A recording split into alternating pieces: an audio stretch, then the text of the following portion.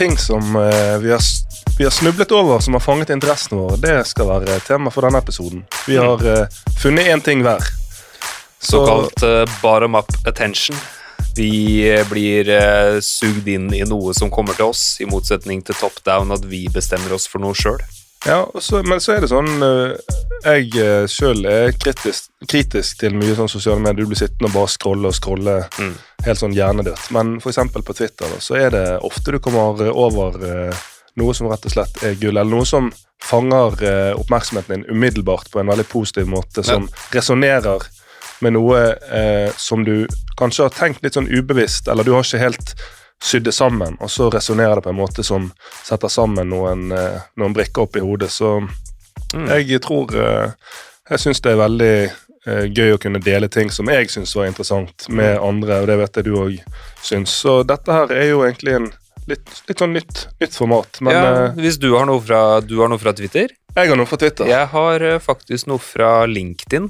Det også litt sånn omdiskutert. Noen som mener det bare en sånn... jeg tror det har blitt kalt for organisasjonsonani, eller noe sånt. At, verdens internetts største runkering. Ja. Men jeg har faktisk funnet et lite klipp derfra som jeg kunne tenke meg å dele, da. Men det viser jo bare at vi har... det faktisk litt på begge plattformer iblant, da. Jeg har lagt merke til på Twitter-bioen din så står det Big on LinkedIn. Nei, faen, du driver og ljuger, altså. Forrige gang så var det sånn der at jeg driver og smykker meg med doktor, og nå det. Det liksom... Ja, nei, vær litt kildekritisk da, du som sitter og hører på. Må vite at det en bergenser som snakker her. Jeg kan begynne, jeg. Ja. Og dette her noe som jeg har tenkt på. Jeg har faktisk... tenkt på et begrep som jeg skal lansere underveis i denne bolken her.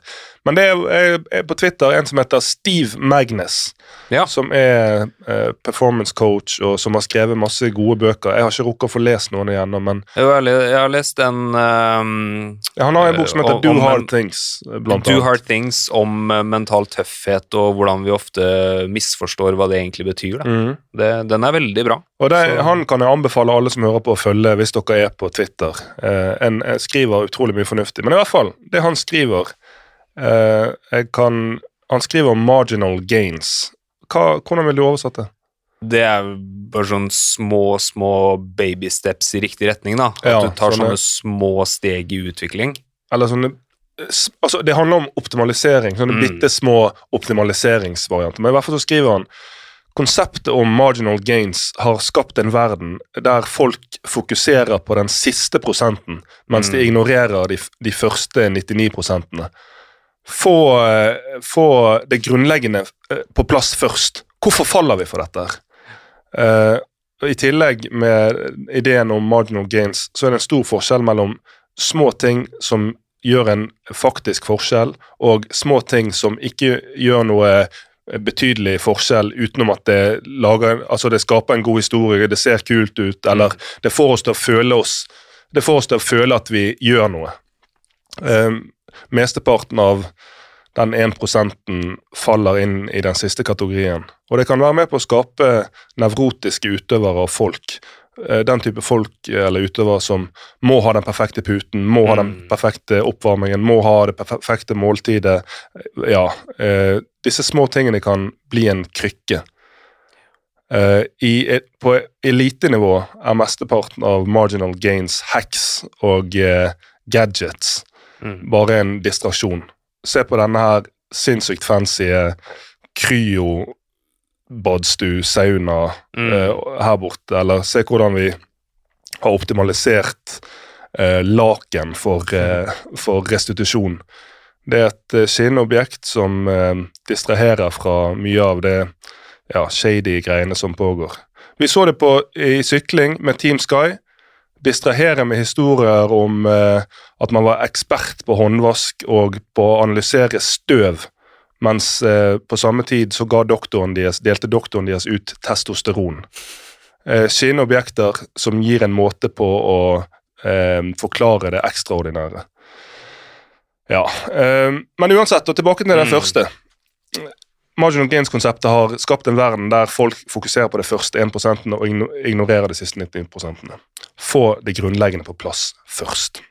Og da fikk jeg et spørsmål, jeg husker ikke, jeg så en eller annen ungdomskamp, om det var ungdomslandslag, og så kommer jeg med alltid prat med, så var det en ivrig fotballpappa der da, som spurte meg, hva din mening om sånne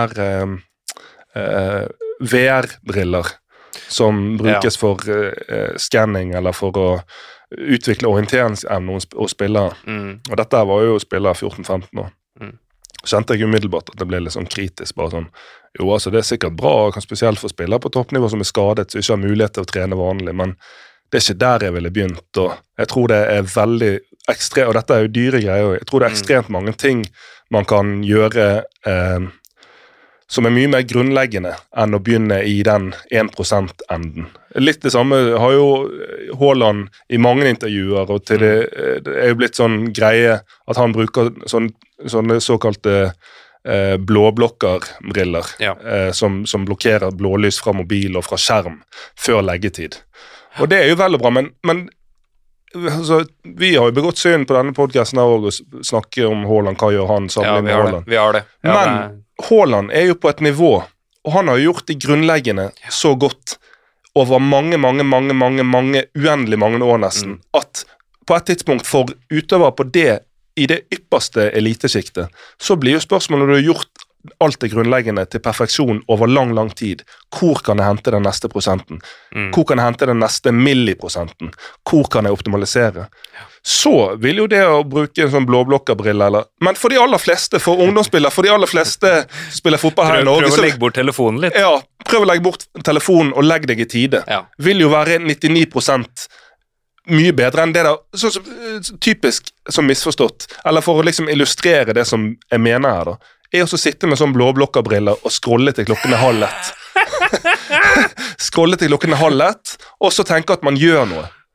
Man gjør ikke en drit. Gå og legg det tidlig, drit i de brillene, gå og legg det tidlig, få den søvn du trenger, for å kunne være uthvilt, for å kunne oppnå det du ønsker neste dag. Jeg synes du sier det godt når du sier det ikke der man skal begynne, da du svarte han idrettspappaen da, fordi jeg kjenner jo litt til de som med å utvikle sånne VR-greier, og det veldig mye bra, men det kanskje ikke der man skal begynne. Og det andre jeg veldig enig, og jeg tror nok du har rett at vi har syndet litt på podcasten og det der med å basere seg på de beste. Jeg hadde jo en del fokus på den Netflix-serien The Last Dance, da den kom ut under covid, delvis fordi det ikke var noe sport på TV, men også fordi jeg synes den var veldig bra. For det jo veldig populært å basere seg på Jordan, på Rodman, og de ser kule ut, og de fester, og da tenker mange, da kan jeg feste også. Men det ganske mye som kommer før det da. De har lagt seg tidlig, de har gjort jobben i mange år. Og da kan du godt begynne å snakke om sånne små tweaks, og jeg blir også ofte kontaktet, jeg husker det var en gang jeg begynte å tenke på, jeg ble kontaktet av en breddeklubb, hvor jeg kjente litt de som var der, og jeg visste at det der en partygjeng, de går på fylla, de koser seg, og så lurte jeg om ikke jeg kunne komme inn da, for å gi dem den lille prosenten. Da bare sa jeg det mer eller mindre rett ut, det så mange 10% jeg ville ta tak i med dere. Sånn at hvis dere bare kunne lagt bort spritflaska litt tidligere på fredagskvelden og lagt dere før, så tror jeg det stedet å starte, ikke å hyre inn meg. Og skal si noe av essensen dette her, og noe av det mest sånn snusfornuftige som kommer til å høres ut som. Og jeg har slitt med det selv, jeg har vært profesjonell fotballspiller selv, jeg har slitt med det, men det fasiten at du kan komme enormt langt gjennom å bli god på alle de kjedelige tingene. Alt som høres ut som mamma sine fornuftige råd, det essensen. Det det han snakker om i den tweeten som det grunnleggende. Spise sunt, legge seg tidlig, omgi seg med folk som gir deg energi, ikke involvere deg i situasjonen som suger energi. Alle disse tingene her, det kjedelige råd, det ikke noe hokus pokus, det ikke noe sånn wow, det første du tenker når du hører, ja, men herregud, det jo ikke noe nytt. Nei, det ikke noe nytt. Men det jo derfor det har overlevd, og det derfor det funker. Begynn med det. Og så heller når man vet, ok, jeg får 8 timer søvn hver eneste natt. Jeg spiser sunt, jeg koser meg innimellom, men jeg spiser stort sett sunt. Jeg gjør ditt, jeg gjør datt. Jeg god på alle kjedelige tingene. Jeg har en god oppvarmingsrutine. Jeg ute i trening til god tid, hvis det fotballkontekst vi snakker. Jeg er en av de første som er der, jeg varmer godt opp, jeg gjør alt prehab, rehab, jeg gjør styrketreningen min til punkt og prikk, jeg gjør til og med litt ekstra der, jeg prøver ikke å gjøre for mye sånn det pådrar med skader, jeg gjør ikke for lite, jeg prøver hele tiden å tilegne meg kunnskap om hva som er god måte å trene på. Alle disse tingene her, bli enormt god på de kjedelige tingene. Sånn et annet ordtak er det som heter, det handler ikke om å det handler ikke, spesielt for unge spillere, om å, jeg skal bli best. Ok, bli best, det er litt sånn intetsigende. Men en ting som jeg hørte som jeg synes er veldig, et sinnssykt godt råd. Jeg skal bli best på å bli bedre. Oi, ja, den var fin. Bli best på å bli bedre. Ja, bli best på å bli bedre. Men selvfølgelig kan du strekke for langt og bli en sånn 1%. Sånn så innenfor sånn PT personlig trener for fotballspillere, så virker det som, så legger man ut klipp på Instagram, så virker det som om å gjøre å ha mest fancy utstyr, skjegler som lyser, øvelsene skal være strikt, det skal være 1000 forskjellige ting som, så er spørsmålet, er dette her for at det skal se nytt og spennende og fancy ut, eller er det faktisk utrolig effektivt? Nei, jeg tror faktisk at noe av grunnen til at vi mennesker trekker mot sånne enkle ytre løsninger er litt sånn ekstern lokus av kontroll, og at vi trekkes mot det som er lett. Ja. Altså vi mennesker trekker mot de lettvinte løsningene, og vi elsker å både skylde på og ty til noe eksternt. Altså når jeg snakker med trenere og sånn, så er det ofte, de der forbanna spillerne. Snakker jeg med spillerne, de der forbanna trenerne.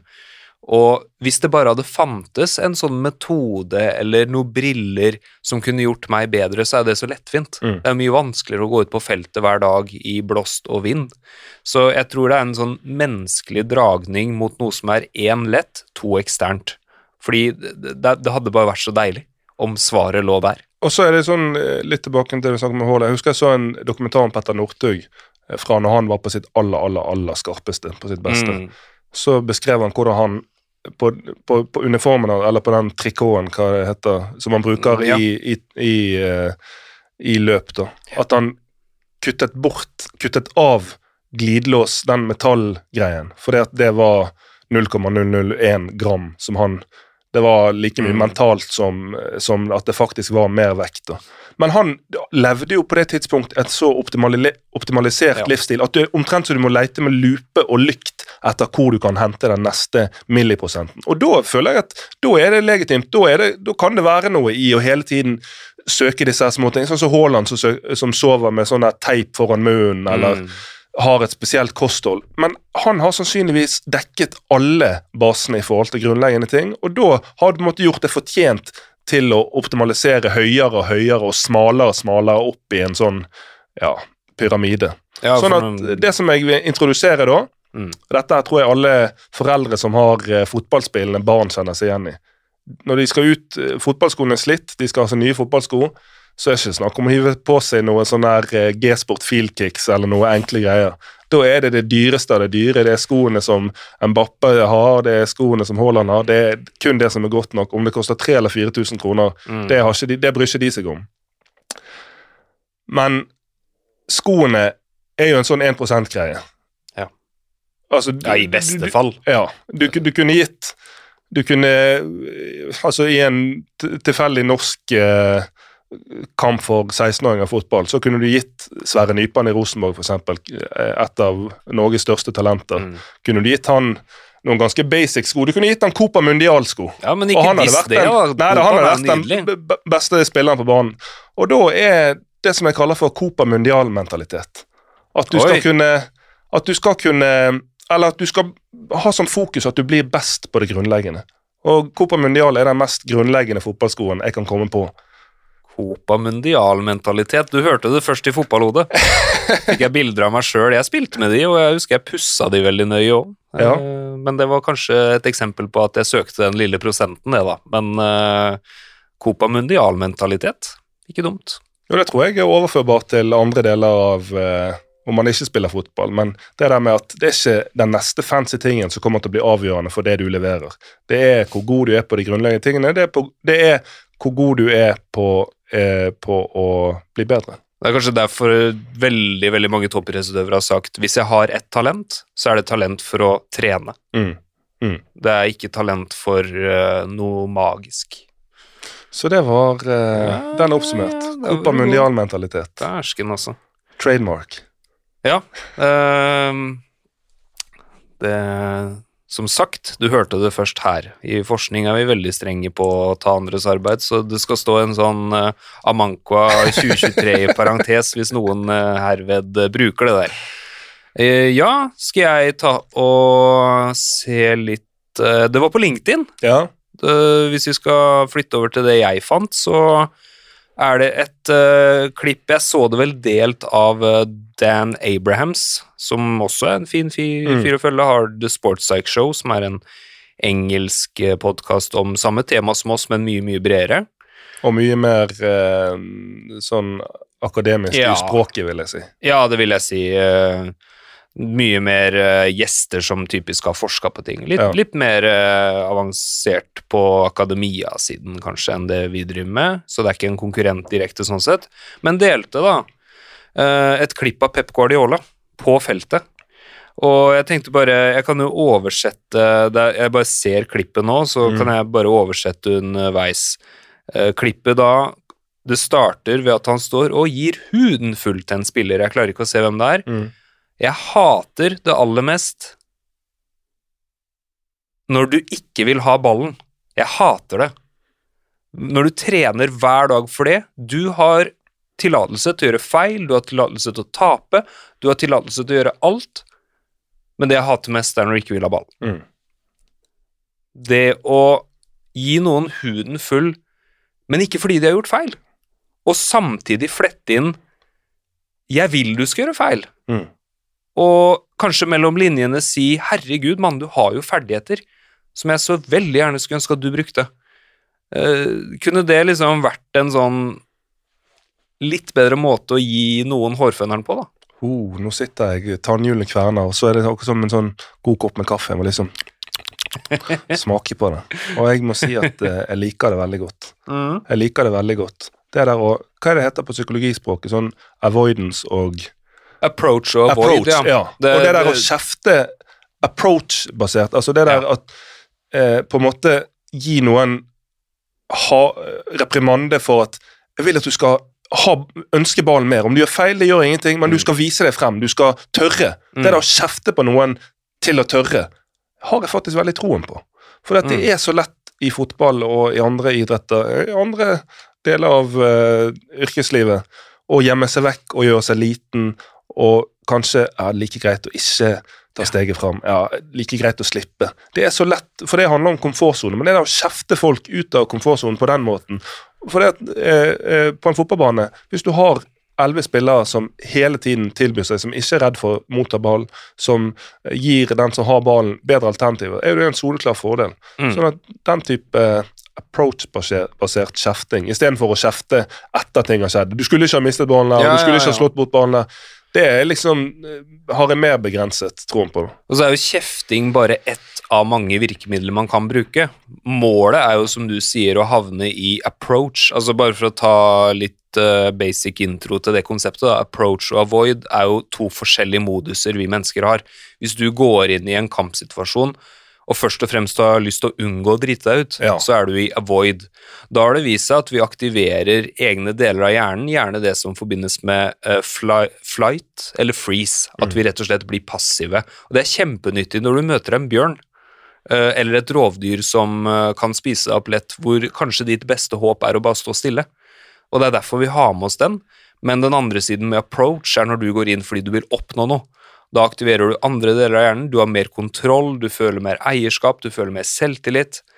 Og poenget var jo bare at hvis du skal kjefte på noe, det ikke sikkert du må det, det finnes andre måter å få folk over i approach, men hvis du skal kjefte på noe, så vil jo jeg foreslå at du kjefter på noe der det finnes kontroll, noe de kan kontrollere. Du kan ikke kontrollere om du slår den passningen feil eller riktig alltid, fordi alle gjør feil.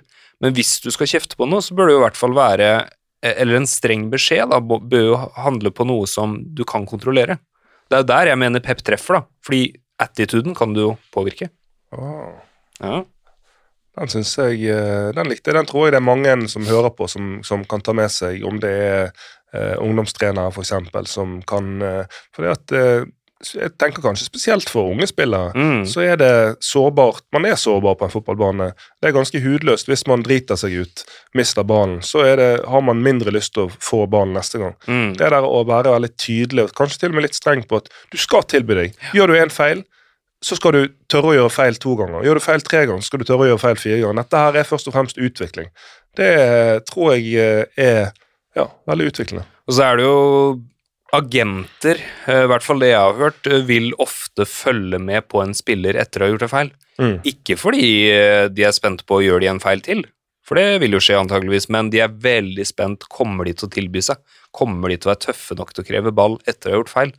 Så jeg ser mange goder da, ved å gjøre det Pep tar der med tøff på prosessen, heller litt slack på resultatene. Det var ting vi har snublet over på nettet, så det var altså marginal gains, og så var det tøff på... Det var Copa-Mundial-mentalitet, og bli best på å bli bedre. Amanko har 2023 på den. Tøff på prosessen, slack på resultatene, med Pep Guardiola som eksempel, der han kjefter på folk som burde kreve ball mer. Så glemte jeg å skyte inn på den Copa-Mundial-mentalitet. Definisjonen på det får du faktisk i et videoklipp. Det var gamle storspilleren Dimitar Berbatov som la ut et klipp. Jeg tror det var på hans Instagram eller i en eller annen kanal. Dere finner det hvis dere søker etter Berbatov Training Touch. Og så sa han sånn her, folk trener på mye rart.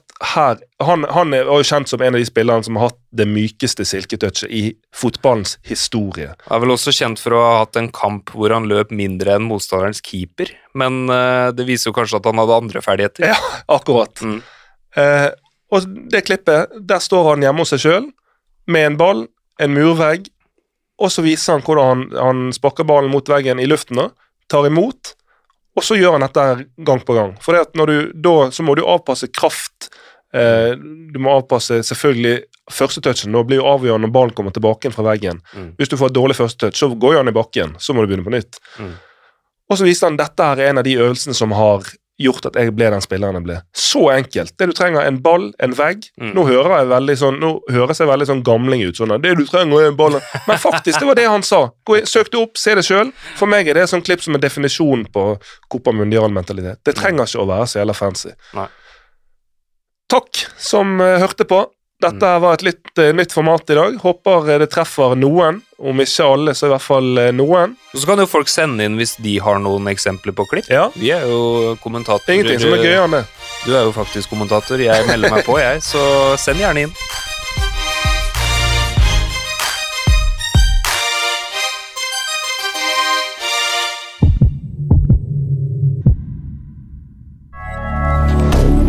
Moderne media. Ukens annonsør HelloFresh. HelloFresh verdens ledende matkasseleverandør og kan være redningen i en travel hverdag. Mange av oss har nok vandret i butikken både sultne og uten en plan for middagen, som ender med at vi går for de samme kjedelige rettene gang på gang. Middag burde være dagens høydepunkt. Som HelloFresh kan du nå velge mellom 25 ulike retter hver eneste uke, eller få HelloFresh til å sette sammen menyen for deg. Dette gir deg muligheten til å prøve nye og spennende retter alene eller sammen med familien. Du velger antall porsjoner og får alt levert på døren på et tidspunkt som passer for deg. Oppskriftene enkle og maten lett å lage både for store og for små. Ved å få alt levert hjem får du også mer tid til å dele matgleden med familie og venner. Kanskje det frister med asiatiske tacos eller greskinspirert kylling? Da kan jeg anbefale deg om å gå inn på hellofresh.no. Her kan du bruke koden FOTBALL og få opp til 1779 kroner i rabatt på de første 5 matkassene hvis du ikke har prøvd HelloFresh tidligere. Du kan også bruke rabatten hvis du har vært kunde og stoppet abonnementet ditt for 12 måneder siden eller lengre. Gå inn på hellofresh.no og bruk koden FOTBALL. Ukens annonsør Folio, en smartere banktjeneste for deg som har en egen bedrift eller ønsker å starte for deg selv. Folio en superenkel nettbank for bedrifter. Som kunde i Folio får du en bedriftskonto med et bedriftskort og app.